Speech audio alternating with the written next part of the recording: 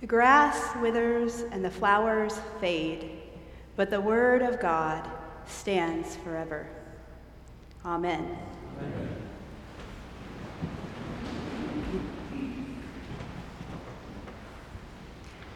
Sometimes I can hear my bones straining under the weight of all the lives I'm not living.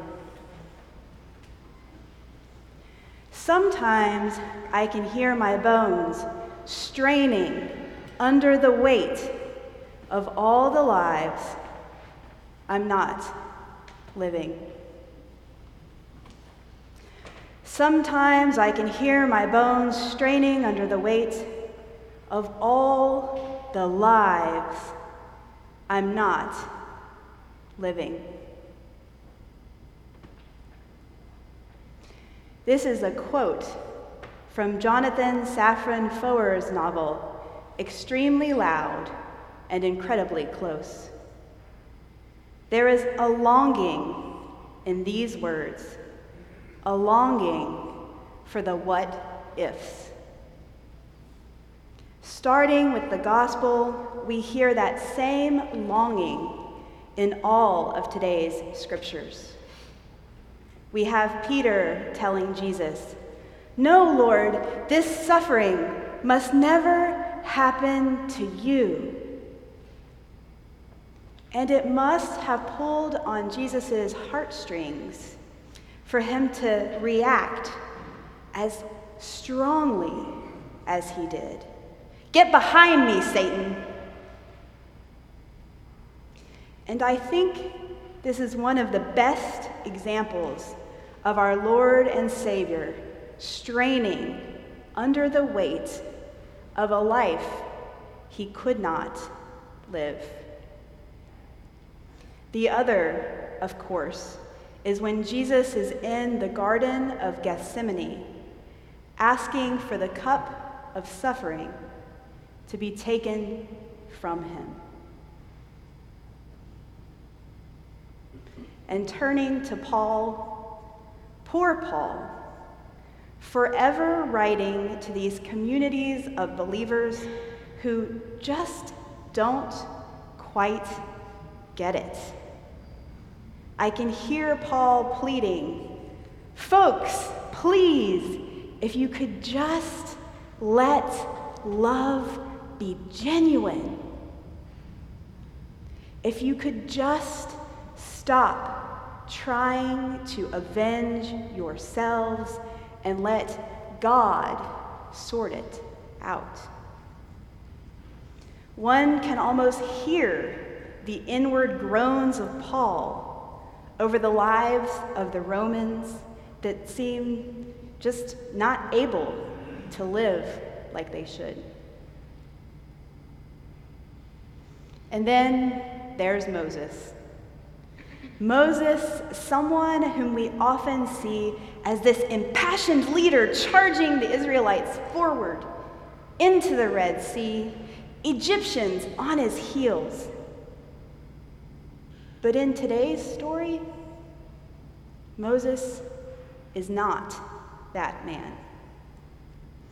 Moses sees a messenger of the Lord in a blaze in a bush that is on fire, yet not yet consumed. And Moses could have ignored it, kept right on doing whatever he was up to. And how do we know that? How do we know that he likely first caught sight of this situation from the corner of his eye? Well, the scripture tells us that Moses turned. He turned aside to look directly at what was going on. So if he was having to turn to see it fully, he wasn't facing it to begin with. Which means, my friends, there was a choice. Moses chose at that moment to engage the situation and forego any other kind of life that he could have lived. He chose to look at the bush, and this choice came with a cost. Later on in today's scripture, and in the chapters that follow it, we begin to hear Moses straining under the weight of other lives he could be living. Lives that didn't involve setting the Israelites free. Lives that didn't involve speaking for God, wandering in the desert, or for caring for a grumbly, ungrateful nation. We hear Moses' longing for doing, well, literally anything else in his verbal responses to God. God tells Moses, I have this particular life for you. I am going to send you to go to Pharaoh and bring my people, the Israelites, out of Egypt. And Moses says, who am I that I should go? It's that who me moment where one might be looking around and wondering if there was, in fact, someone else God might be speaking to. Never mind that you're clearly alone in that place. And God, in their goodness, reassures Moses, saying, I will be with you.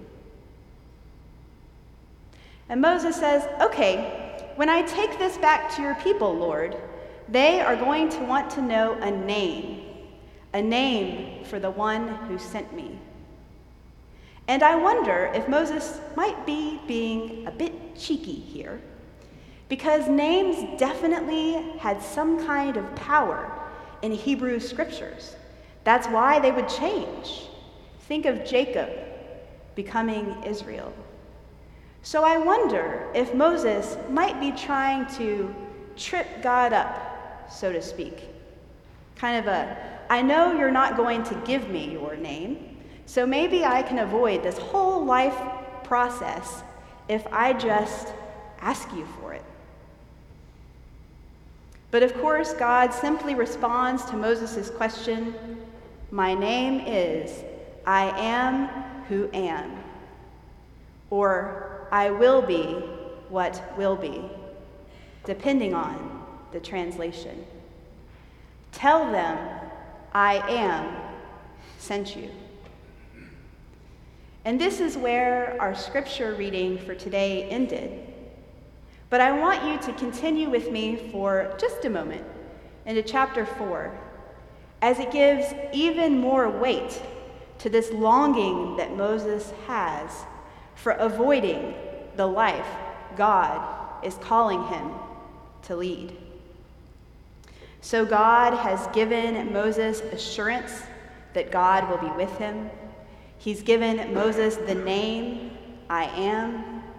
And Moses follows up with look, Lord, I really don't think your people are going to listen to me.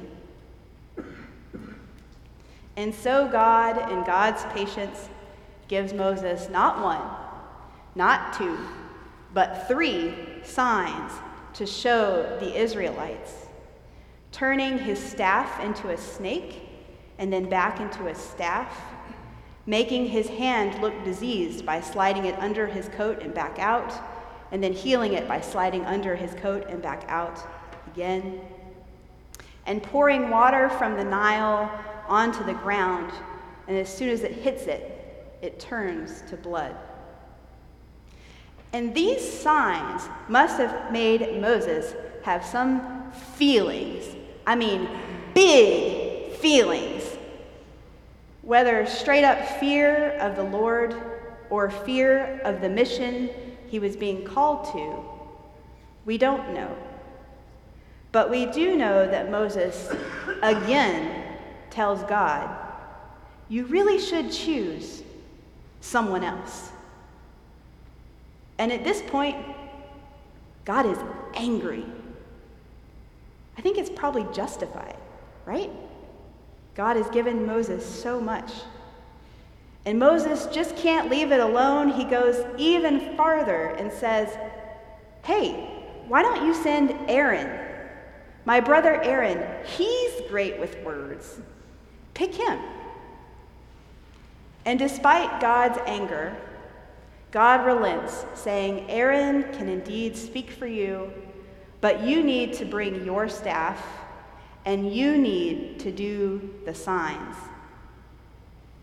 And we know the rest of the story. And so I wonder, if Moses hadn't finally caved, what kind of life would he have been living? He was on Pharaoh's bad boy list. Might he have been arrested on his return to Egypt rather than pardoned? Might he have just slid into the background and joined the wandering Israelites? Obviously, we can't know the answer to the what ifs. Just like we don't know the answer to the what ifs in our own life. Sometimes I can hear my bones straining under the weight of all the lives I'm not living. And I wonder, what should we do when this happens? Do we respond like Jesus and tell these feelings, get behind us? Or do we also, like Jesus, submit ourselves to the will of God? Or do we respond like Paul and chide ourselves and say, if we could just make the right choice this time? Or do we pull a Moses and try to obfuscate altogether? Lives? What lives? I'm not going to be living that life. The good news is it doesn't seem to matter a whole lot to God. God uses all of the above people for God's purposes. Jesus saves. Paul shapes generations of Christians. And Moses leads the Israelites to the promised land. So we don't need to be anxious when we start to feel the what ifs. We can rest assured that God observes our misery, hears our cries, and knows our suffering, just like God did with the Israelites enslaved in Egypt. We can take comfort that God will come down and send us, or send someone else, to offer us peace.